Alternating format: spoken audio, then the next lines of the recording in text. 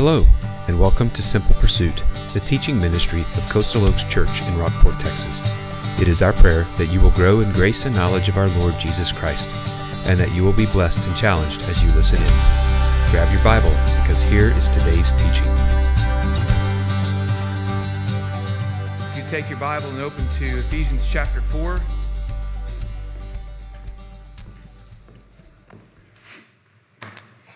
Ephesians chapter 4.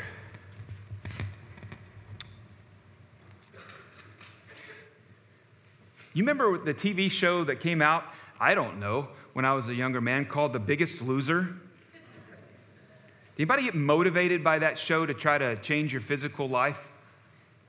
No? Okay. Scratch that illustration off.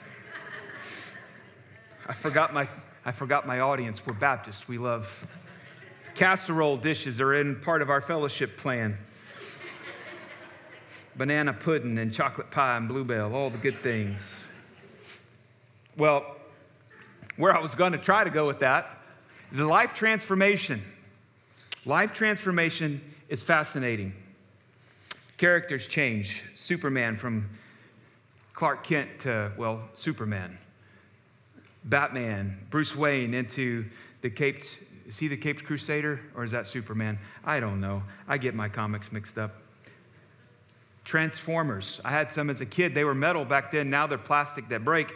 But Transformers, like they transform Optimus Prime from a semi-truck to a robot that can't be defeated. Or something more in line with nature, the caterpillar to the butterfly, the tadpole into the frog. Life transformation can be fascinating when you take a look at it and see what God is doing. And if you look at the big picture of Scripture, the story of God and what He's doing, there is within the story of God the thread of lives changing from sinner to godly. It's not just that somehow people find God or suddenly decide to make a life change for God, but rather it is the calling of God and His supernatural plan is that His desire is that no one perish, but for all to be found in Christ and for Christ to be in all. And God's call across all of the world for non-Christians is to be radically transformed and to be a Christ follower. And once we have become a Christ follower, from a new infant Christ follower to a Christ follower, God has a plan for you in following Jesus and a direction for you to be continually transformed and growing in godliness and Christ-likeness. It's not that we're just saved and then He leaves us alone, but rather He desires that we are growing Christians day by day, hour by hour, minute by minute, growing in Christ-likeness into increasing measures of godliness and Christ-likeness. Life transformation. Why are you here this morning? What has brought you to worship? What has brought you, hopefully, to go find a life group when we're done in a few moments? Some of you kids, like I was, might say, Mom and Dad brought me. Or maybe you were drugged here, like I was, always drugged to church. But why are you here this morning? Why did you come? Why do you participate in a life group, or if you are in a life group? Well, some of my kids might say, well, it's Dad's job. We have to be there, because probably a majority of them would rather be sleeping or eating Pop-Tarts watching cartoons right now. My parents made me do it, and so we're going to go do it. That's what some of you might be saying. Well, my grandpa took me, or my grandmother took me, and so I'm going to take you. We try to justify what we're doing. But if you're serving in the church, then why do you serve? Why do you do the things that you're doing? Why do you serve in ministry? Someone told me I should, so I do. So you're practicing religion without knowing why. Or maybe you're here half-heartedly practicing because you don't know the why. That's why some of our students come to Declaration and graduate and go off to college and never walk or set foot in the door of a church again because they didn't know why. It's not that they weren't told over and over and over. They just don't ever pick up the why. The love for the Lord grows cold because as a church, we do a poor job of teaching the reason why. We do a poor job of teaching God's plan, God's game plan. So if you're a non-believer or a new believer or an aged, mature believer, the goal is the same. That Jesus calls you to radical life transformation by grace through faith. And that's why we're here. That's why we gather. Coastal Oaks Church is going to cultivate deeply rooted missionaries. That is our calling. To cultivate deeply rooted missionaries that will be called righteous oaks. They are a planting of the Lord, that he may be glorified in Rockport, Fulton. This morning, we're going to take a 30,000-foot view of Ephesians, maybe 50,000, depends on how much time I have. And we're going to come back to Ephesians later in the year. But Ephesians is such a fantastic letter for the church. But it's a high-altitude flyby this morning of this awesome letter to the church in Ephesus, because this letter, this is one of Paul's letters that pictures life transformation from beginning to end. Ephesians lays out for us step-by-step God's game plan of life transformation. And it's a game plan that we need to get on board with.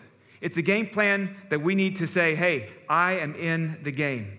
So from non-Christian, unbeliever, to infant Christian, to aged Christian, to growing Christian, to mature manhood or womanhood in Christ. Hear the word of the Lord for you this morning in verse 11. Philippians chapter 4, verse 11 through verse 16. And he gave the apostles, the prophets, the evangelists, the shepherds, and teachers to equip the saints for the work of ministry, for building up of the body of Christ, until we all attain to the unity of the faith and of the knowledge of the Son of God, to mature manhood, to the measure of the stature of the fullness of Christ, so that we may no longer be children tossed to and fro by the waves and carried about by every wind of doctrine, by human cunning, by craftiness and deceitful schemes. Rather, speaking the truth in love, we are to grow up in every way into him who is the head, into Christ, from whom the whole body, joined and held together by every joint with which it is equipped, when each part is working properly, makes the body grow so that it builds itself up in love. Let's pray together. Father, thank you for your word this morning that is true and always guides us in the way that is everlasting. Father, it is my prayer that as you have put this text before us this morning, that you would so work in us to make us more like Jesus, and that as we give ourselves fully to growing in maturity in Christ, that our roots would grow deep in Jesus in order to grow out for your glory. Lord, what we do not know, teach us, and where we are lacking in Christ-likeness and godliness, cultivate us. I pray in Jesus' name, amen. Let's look at God's game plan for a moment. In order to look at God's game plan, we need to do that high flyover over the entire book of Ephesians. So let's go back to chapter 1 for a moment. In Ephesians chapter 1, we have verses 1 through 11 or verses 1 through 12, 1 through 14. And they give us this picture of God in three persons. He reveals the Trinity to us. And here he gives us this unique role that each member of the Godhead played or plays in our salvation. Our God is 3 in 1, and everything flows in and through Christ Jesus. If you read verses 3 through 14 specifically, you would underline, if you were looking for a phrase that repeats itself, you would underline this phrase, in Christ. You would underline it multiple times. And that's the whole point. We're not going to pull it apart this morning. That's for later in the year. But just to say, at the beginning, he shows us this is the Godhead, the Father, Son, and the Holy Spirit. This is how he is at work in salvation. This is what he has done. This was his plan from all along. Everything happens in and through Jesus Christ.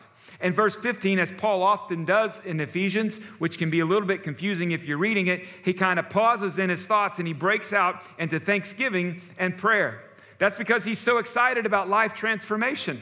He's talking about it. He introduces the Trinity, the Godhead, 3 in 1. He talks about it, and then in verse 15, it's just what we prayed a moment ago. For this reason, what reason? The reasons that he just said in verses 3 through 14. For this reason, because I've heard of your faith in the Lord Jesus and your love toward all the saints, I never stop giving thanks for you, remembering you in my prayers.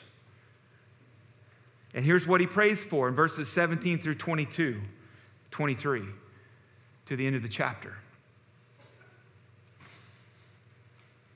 He gets so excited about life transformation. And he does it again at the end of chapter 3 with verses 20 and 21. And then we get into chapter 2. I hope I can make it through chapter 2, because chapter 2 is one of my favorites. Verses 1 through 10 is the game plan, step by step, of what God has done. It is the life transformation game plan in Christ. This is what happened to you when God transformed you. When you came to Christ and you trusted him for salvation, this is who you were, and this is who you are now in Christ. It is an amazing, fantastic miracle that happens here, and only Jesus Christ can perform that miracle. You were born again to become godly. You were dead in your trespasses and in your sin. That's what Paul says in verse 1, in which you once walked, following the course of the world. You were not godly. You were not following his game plan. You were not following his truth, his calling. But you were born again, and you were born again to become godly. He gives you a new heart in this process, a heart that desires godliness, a heart that desires godliness, and a heart that desires transformation. Listen to the language that he gives us in verse 10. He says, we are his workmanship. His workmanship, created in Christ Jesus for good works, which God prepared beforehand, that we should walk in them. Walk in them. There's the key to moving forward, that we should walk in them. God's workmanship, created in Christ Jesus for good works, which God created beforehand, that we should walk in them. If you want to know the course of your race that Paul talks about, being in the race, running the race well, it is walking in these works that God has prepared beforehand in Christ. How do we do that? Well, chapters 1 and 2 tell you about the transformation process from non-Christian to Christian. You've been empowered by God to become godly in verses 1 and chapters 1 and 2. Now you jump over and you see chapters 4 through 6. That is the picture of how we become godly. It paints the picture of godliness. It's not how we become godly, but it paints the picture. Here's the end goal. This is the target. Chapters 4 and 6 are organized by different walk statements. In verse 10 of chapter 2, we were created to what? Walk in them. What are we walking in? He lays it out in chapters 4, 5, and 6. Look at chapter 4, verse 1. Therefore, a prisoner of the Lord, I urge you, as a prisoner of the Lord, I urge you to walk in a manner worthy of the calling to which you have been called. Walk in a manner worthy of the calling to which you have been called. What does that mean? Look at verse 2. He'll tell you. With all humility and gentleness, with patience, bearing with one another in love, eager to maintain the unity of the Spirit in the bond of peace. There is one body and one Spirit, just as you were called to the one hope that belongs to your call. One Lord, one faith, one baptism. One God and Father of all, who is over all and through all and in all. Walk in them. So before Christ, that is not who you are. Before Christ, if you go back to chapter 2, we were following the course of the world, following the prince of the power of the air, the spirit that is now at work in the sons of what? He says disobedience. The desires of the body and of the mind were by nature children of wrath like the rest of mankind. In other words, you were walking in the flesh, you were living in your sin, and he said already that you were dead in your sin and in your trespasses. There is no spiritual life there. There is no godliness there. But the transformation has happened in Christ. Therefore, we are to walk in a manner. That manner means that the transformation is starting to take place, that we're walking in humility, not pride. Gentleness, not arrogance. Patience. Bearing with one another in love. That's what life transformation begins to look like as we follow Christ. Look at verse 17. Another walk statement. Verse 17 of chapter 4. He says, now this I say and testify in the Lord, that you must no longer walk as the Gentiles do in the futility of their minds. If you go back, here's another list. We're to be walking in humility, gentleness, patience, bearing with one another. But here's how the Gentiles walk. In the futile or useless thinking, chasing after gods that are no gods at all, chasing after gods that are not life transformational like Jesus Christ. He says, don't walk like they do. What does useless thinking and useless walking look like? Ignorance. Alienated from God. That's the problem because of their hard hearts. They're calloused, they're bitter, leading them away from godliness into sensuality and sin, which means that they're living dead in their trespasses and in their sin. They're separated from God. Verse 25 is another one. Look at verse 25. Therefore, having put away falsehood, let each one of you speak the truth with his neighbor, for we are members of one another. There is another life transformation, meaning we put away falsehood and we speak truth to love in one another. It doesn't have to be like a sledgehammer hitting you kind of truth, right? But we don't sugarcoat the truth. We just say it like it is. Verse 28, in the life transformation, we do honest work, hard work. In verse 29, we don't let corrupt talk come out of our mouths. We watch what we say, and what we say only builds up and doesn't tear down. In chapter 5, he calls us to walk in love as Christ loved and gave himself up for us. What does that mean? Well, look at verse 3. Walk in love as Christ loved us, gave himself up for us. He sacrificed his life for us. Look at verse 3. But sexual immorality and all impurity and covetousness must not even be named among you, as is proper among the saints. These things of the world are replaced by walking in love in Christ, walking in love with one another, that we're putting away the futile thinking, the useless thinking of, hey, it's mine and no one else's. This is, pride and arrogance and haughtiness and all the things that get in the way. It leads to sexual immorality. But he takes us from sexual immorality to purity, covetousness to contentment. In verse 8, we're recreated to walk as children of the light, not as children of the flesh or children of the night. But we put away the things that non-Christians do in secret, that are hidden. And those things seem to be more public day by day because we're supposed to walk in the light of godliness. This is why God is transforming us from being a non-believer to an infant believer to a mature believer, growing in Christ-likeness and godliness. In verse 15, of chapter 5, he calls us to walk wisely. Chapter 5, verse 21 is the example. Living wisely looks like submitting to God-given authority. If you're married and a wife, in 5:22, wise living looks like submitting to your husband as the church does to the Lord. If you're a husband and you're married, then, if you're a husband, you are married. So then wise living looks like loving your wife as Christ loved the church and gave himself up for her. That doesn't sound like a heavy-handed, demanding husband. It sounds like a loving, nurturing husband who is willing to give his life for his wife and not push her out first. If I'm a child in chapter 6, verse 1, wise living looks like submitting to my parents and obeying them even when I disagree with them. If I'm a manager or a boss, how do I treat my employees, or vice versa? How do I treat my boss? Wise living gives it to you in chapter 6. Bondservants and masters. These are tools you'll need because it's not going to be easy in chapter 6. He gives us the armor of God. When walking in Christ-likeness and growing in Christ-likeness, the world and our enemy and adversary will not be for you. Therefore, we must have the armor of God ready to walk in Christ-likeness. So we see a kind of a big picture here in chapters 1 and 2 of Ephesians.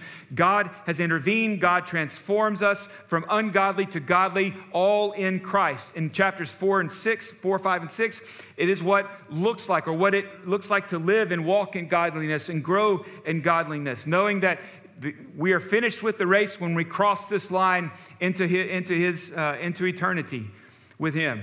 But how? How does all of this take place? That's where chapters 2:11 to chapter 4, verse 16 come in. That's the heart of the letter. It's how to be transformed. Go back to chapter 2, verse 11. There's a reason I jumped over that. It's because now we're going to come back to it and see how it happens. In chapter 2, verse 11, Paul begins to show you. He begins to write out and tell you the provisions that God has laid out for you in order for you to grow in godliness and in Christ-likeness. There are 4 provisions that he writes about in chapter 2, verse 11 to the end. 4 provisions for your life. That when you are saved by grace through faith in Christ and your life is being transformed, these 4 are extremely important. If you do not function with these four, you are missing out on growing in Christ-likeness and godliness. It's vital to your health. It's vital to your spiritual health. It's vital to the health of the church. The first thing is the foundation, the gospel. Look at verses 12 through 16. He says, remember that at one time you Gentiles in the flesh called the uncircumcision by what is the circumcision, which is made by in the flesh by hands. Okay, he's setting us up here. Verse 12. Remember that you were at that time separated from Christ. Okay, he's reliving it, just summing up what he's already written. You've been alienated from the commonwealth of Israel and strangers to the covenants of the promise. You had no hope without God in this world. You were absolutely hopeless, lost, dying in your sin. Verse 13, here comes the gospel. But now in Christ Jesus, you who were once far off have been brought near by the blood of Christ. For he himself is our peace. And he continues on. The gospel is the foundation of our faith, and is in Christ it is completely fulfilled. You can have no life transformation without the gospel of Jesus Christ. You can have no life change where you're dead in your sin to now you're alive with Christ without the gospel, without the sacrifice that Jesus made for you on the cross and in the resurrection. The gospel is the first thing. The second, look at verse 20. It's your Bible. You need your Bible, whether it's on your phone or it's in your hand. Get a translation that you can read, not a paraphrase. Paraphrases can help you, but they are not translated word for word. Get you a translation. I preach from the ESV, the CSB, the Christian Standard Bible is great. The NIV is okay. With the NIV, I like to go back to the 84 version. It was solid. It's what I grew up on. New American Standard is solid. New King James Version is solid. If you like the Old English, King James, use it, read it. If you'll read it, that's great. New Living Translation is really easy to read for children. Just find a translation that you're going to read. You need a translation you will read, and you need to read it a lot. You need to be in it. Don't neglect it. Verse 20. We are built on the foundation of the apostles and the prophets. It is the word of God, the prophets of the Old Testament, the apostles that we have their writings here in the New Testament, and the foundation, the chief cornerstone being Jesus Christ. It's how we have the gospel. The third thing is the local church, verses 19, 20, and 21. You need to be in the local church family. Thank you for being here this morning. I praise God for that. But you need to be in a local church body. Your friends, your family, they need to be in a local church body that is following God's game plan. You need to be connected to a local body of believers that believes Jesus Christ is the only way, that preaches the true gospel, not this fluffy stuff that you get with the prosperity gospel, that preaches the whole counsel of God. You got to be in the local church family that's being built up by this. Look at verse 19. So you're no longer strangers and aliens, but you are fellow citizens with the saints and members of the household of God, built on the foundation of the apostles and prophets, Christ Jesus himself being the cornerstone, in whom the whole structure, that's us, the church, being joined together, grows into a holy temple in the Lord. In him you are also being built together into a dwelling place for God by the Spirit of God. And there's your fourth thing that you need. You must be filled with the Holy Spirit. He is the one building the church. It's not your staff. It's not your pastor. It's not your life groups. It's not our plans. It's not our graphics. It's not our choir. It's not our praise team. None of those things that we've all said, oh, our church is growing because of ... The Holy Spirit is the one who grows the church. The Holy Spirit is the one who brings people into the church with gifts. Also, let me say this, parents, if you're listening, hear me now, believe me later, please don't let your kids' friends pick the church you're going to attend. Don't do that. The Holy Spirit will lead you to the proper and right church where he wants your gifts used for his glory. The Spirit builds up the church. He brings people in. He moves people out with the gifts that he sees fit that are needed for that particular church body, that expression, and he will provide it for us when we need it in his timing. And he will continue to grow the church, and he will continue to grow us in Christ-likeness and godliness. That's what he does, and we must have him. Otherwise, we're spinning our wheels and we're doing it all in our own power. So when all of these things are brought to bear upon your life, then it's going to look like verses 11 through 16, what we've already read. Chapter 4, Paul urges us to walk in a manner that is worthy of the calling to which we have been called. Look at verse 7. I did not read that a moment ago, but I'll read it now. But grace was given to each one of us according to the measure of Christ's gift. Grace is always going to refer to God's unmerited favor. But here, not only is it pointing to that, but he's also talking about the grace gifts that he has given to the church. Jesus, when you're saved, Jesus has given every Christian a gift. It's not just the gift of salvation, although that's number one, most important. But grace was given to each one of us according to the measure of Christ's gift. When Jesus converted you from non-Christian to Christian, he gave you, through the Holy Spirit, spiritual gifts. Please, it is not your ability to cook. It is not your ability to play an instrument or sing or not sing. It is not your ability to paint or draw or any kind of skill like that. You got a green thumb? Sorry, that's not a spiritual gift, okay? It's not. Spiritual gifts are laid out in Scripture for us very clearly. He has gifted you with natural talents. He has gifted you with the ability to learn skills and learn talents. But spiritual gifts are a whole nother category. The word here is charismata, grace gifted. There are 4 places in Scripture where these are listed out for us. Romans 12, 1 Corinthians 12. Peter gives a very short list in 1 Peter chapter 4, and here in Ephesians chapter 4. What is important is that you recognize that these gifts are diverse. And he says this, and here is Paul's list in Ephesians 4. He gave the apostles, the prophets, the evangelists, the shepherds, and teachers to equip the saints for the work of ministry, for building up the body of Christ, until we all attain the unity of the faith and the knowledge of the Son of God, to mature manhood.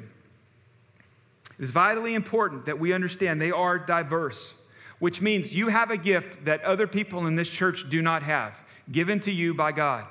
And that gift is meant to be used in the church. We can't use that gift because we don't have that gift. God gave it to you, which is why we're calling you to get into the game. The gifts here in 11 or 13 are what I would consider leadership gifts, offices, but they're also spiritual gifts. And they are designed that you are no longer a child, but to lead you and equip you to growing in maturity in Christ. The first one was apostles, and second is prophets. Listen, if somebody comes to you and says, I'm an apostle, run away. Okay? In the strictest of biblical sense, there are no more apostles like these guys were. It's a self-given title by somebody, all right? Prophets certainly can still speak on behalf of God from the Word of God, but in the sense, again, like apostles in the strictest sense, that one might even be limited a little bit. But here we go on. We see evangelists. Certainly there are men out there. Billy Graham would fit into that category. Shepherds, teachers, I believe that's probably one, or at least very closely related. But notice what their job is. Their job is to equip the saints for the work of the ministry. Right? Verse 13, and we're all working to attain unity of the faith and the work in the knowledge of Jesus Christ, or growing in Christ's likeness, maturing to godliness. What you didn't hear him say was that the pastor and staff do it all. Although if you don't do it, we will do it all because we love the church. But that's not healthy. And if we're doing it all, then you're not growing in godliness and Christ likeness. And we're failing you. That's the truth of it. Now, if you're just resistant to serving and getting involved and getting in the team and whatnot, then that's on you. And sometimes we like to hold on to things as staff because we like the praise that we get from it if we do a good job. That's not healthy either. Because look what happens in verse 14. If we let you stay that way, then you will continue to walk being tossed around by the waves, carried about by every new scheme of doctrine that comes around. And boy, do they come around. But if we're doing our job as a staff and as a church and we're equipping the church for the ministry, then we're not seeing that happen because we're growing in unity, we're growing in Christ likeness and maturity, and we're not tossed around by the waves. We're not tossed around and carried about by every new scheme of doctrine that comes out. What are we? In verse 15, rather we are speaking the truth in love as we grow up in Christ.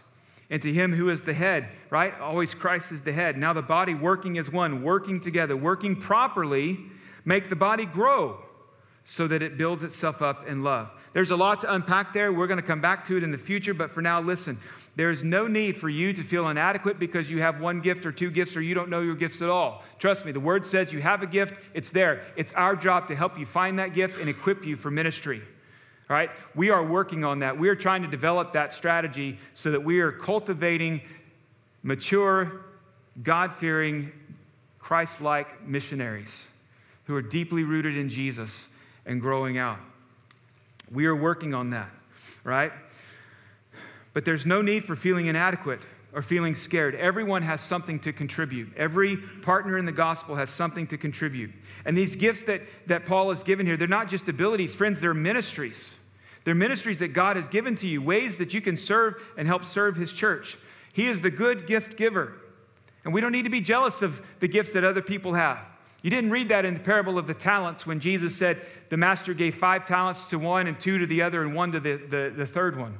You don't read anything of their jealousy, the one that says 2. Well, he must love that guy more because he got 5 and I only got 2. Well, I'm just going to, like church people get. You don't read about that though, do you? It's not there. He put his 2 to work and he got 2 more. Now the one, he was scared of his master. He didn't understand his master. He buried it. But you don't see the backbiting and frustration. He's the good gift giver. We don't need to be jealous of other people.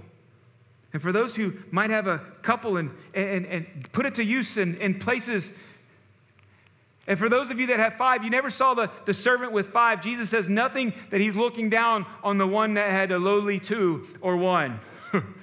I am more holy and righteous than you. I got 5. Nana, nana, boo, boo.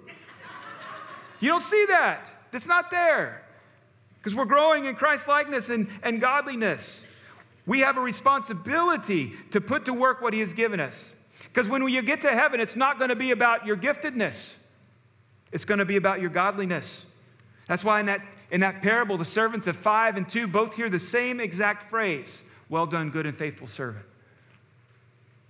The next truth about gifts is that the responsibilities of these gifts are absolutely diverse. The gifts are diverse, but the responsibilities are diverse. We are equipped to equip. The list given, we are to equip the saints for ministry, for service, for worship. You're not just a receiver of knowledge. Coastal Oaks Church, we can't be a church of just knowledge, but rather we need to be a church of participants, to be a team player. This means that we have to get involved. You have to get involved. You may be involved in one thing. Praise God. If that's where he's gifted you, stay there, run that race as much as you can, as hard as you can, for as long as you can. But it's not just so that we're busy. This is so that we are healthy and growing toward maturity. It's the diverse works, service, and ministry of God's people in the church that build it up in unity, that build it up in maturity. I'd love to say that our maturity and our unity and our love for God all hinge on my preaching, but praise God, it doesn't.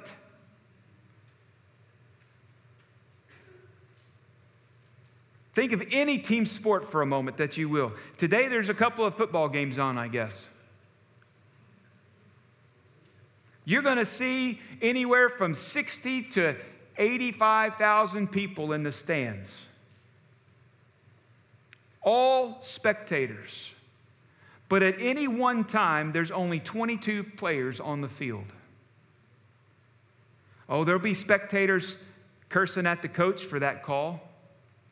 There'll be spectators, well, I don't know if any of those guys have snow, but in Buffalo, they were throwing snowballs at the other team. There will be people hurling insults. There will be people cheering and jeering, all the sorts. But you think of that big picture. The coach is on the sideline. He's preaching to his team. He's giving them the game plan with his staff of what they should do, how they're going to do it, and inspiring them to victory. Those 22 players are the ones that are on the field in the game of football. There's other games we could throw in there. Baseball, there's 9. Basketball, there's 5 for one team, 5 for the other. But friends, we've got spectators all around us. Our community, our family, our friends, our coworkers, they're all around us. And they don't know or trust Jesus. If you look at your church staff, they're going to be like the coaches in that illustration, in that analogy. There are times where I will get out there and play the game because I love the game. But by Ephesians 4, your staff, we are equipping you. We are training you. Because we can't go everywhere you can go. We're one person at a time. Like, Billy can't be at every campus for students, and Chloe can't go out to all the elementary schools all at the same time, but some of you are teachers. You're in the classroom. Many of you are serving faithfully there. We praise God for that. You're in the grocery store. You're in Walmart, enjoying that new parking lot. You're in the restaurants. You're in the feed stores. You're all over town. You're on the fishing boat. You're at the pier, the dock. You're everywhere. And when we leave this place, we go out onto our mission fields. That's why we're growing out. And there is the place right there where you were in the game. A healthy church, friends, is marked by that kind of spiritual maturity. A spiritual maturity that involves Christ-likeness, that has doctrinal stability. We're not constantly being changed by the waves and the winds of change, the changes of the doctrine. We have truth that is joined with love for one another and love for Christ. And we see every member contributing. A healthy church is marked by spiritual maturity, that we are growing towards Christ-likeness and godliness. And as we work together, serving a need in the ministries of the church, we do so in proportion to the equipping of the Lord through the gifts He has given us. It is essential to life transformation. It is absolutely essential through life transformation, through the work of the Holy Spirit within me. If you are given 2 gifts and yet you're serving like you've got 5, somebody's missing. You know what I'm saying? We're not healthy.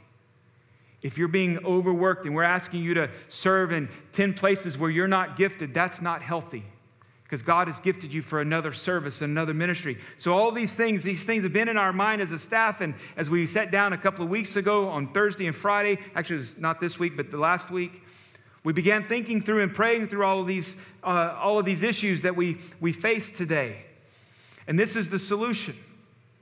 As we continue to move forward, cultivating missionaries that will grow deep roots in Jesus and growing out into our community to serve Him. As we work ourselves into this, we are cultivating. That's what we're doing this morning. This is a time of cultivating.